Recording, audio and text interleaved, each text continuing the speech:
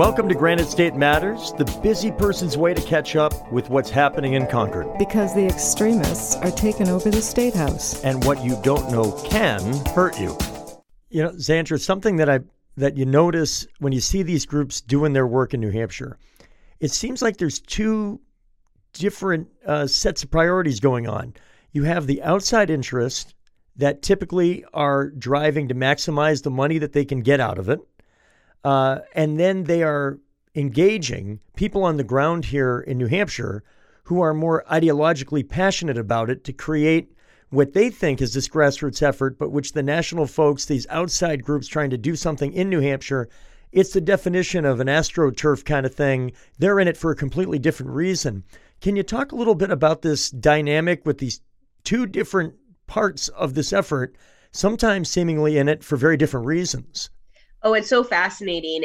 And honestly, if you go back to the Tea Party days, you saw a lot of this happening, right? Where people thought they were coming out to this local Tea Party event, where lo and behold, it was funded by national organizations like Freedom Works and others who were putting together the resources, the toolkits. We're using the local state offices of Americans for Prosperity, again, that co-funded entity, to help set up these major events and to actually teach people on how to disrupt town halls. And they had all these materials at the time that we're actually starting to see used in play again. Some of these state meetings and school board meetings where their playbook literally said, do not even let them speak, shut them down, yell them down, harass them before they even get a chance to share any of the material they've come to present that day. And that's exactly what's happening in our community right now.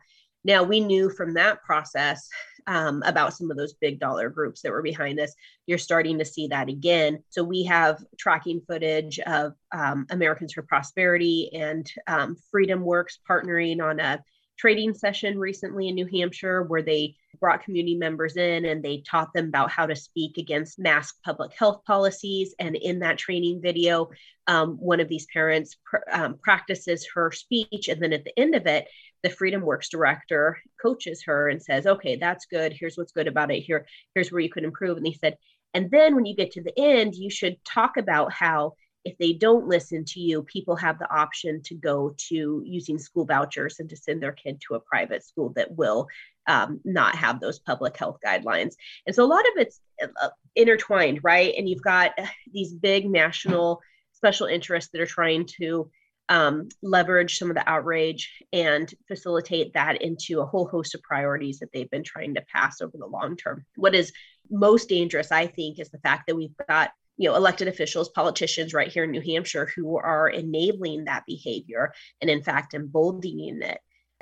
Governor Sununu is a prime example of this. For years, he has worked with members of the Free State Project to advance his priorities. We had during some of the Reopen rallies, armed militias that are a stated part of the Boogaloo movement, which is organizing for a coming civil war, were out on the steps of our state house, and the governor didn't do anything about it. His attorney general at the time, Gordon MacDonald, who's now our New Hampshire Supreme Court Chief Justice, didn't do anything about it, even though we have in our state constitution and our state laws ways that we can address having these operating militias outside of state government. And it is a threat to democracy. It's scary. They're using harassment and intimidation, violent rhetoric. And, we've got, all of that happening. And yet at the same time, the governor is then just a few months after that campaigning with Carla Gericke, who was the former Free State Project president, who was the current president of the Foundation for New Hampshire Independence, which is an offshoot group organizing for secession, who was pictured next to the Boogaloo group, armed militia, at the State House, giving a thumbs up as they are on the State House steps. And she ran as a state Senate candidate for the Republicans in the Manchester-Goffstown area.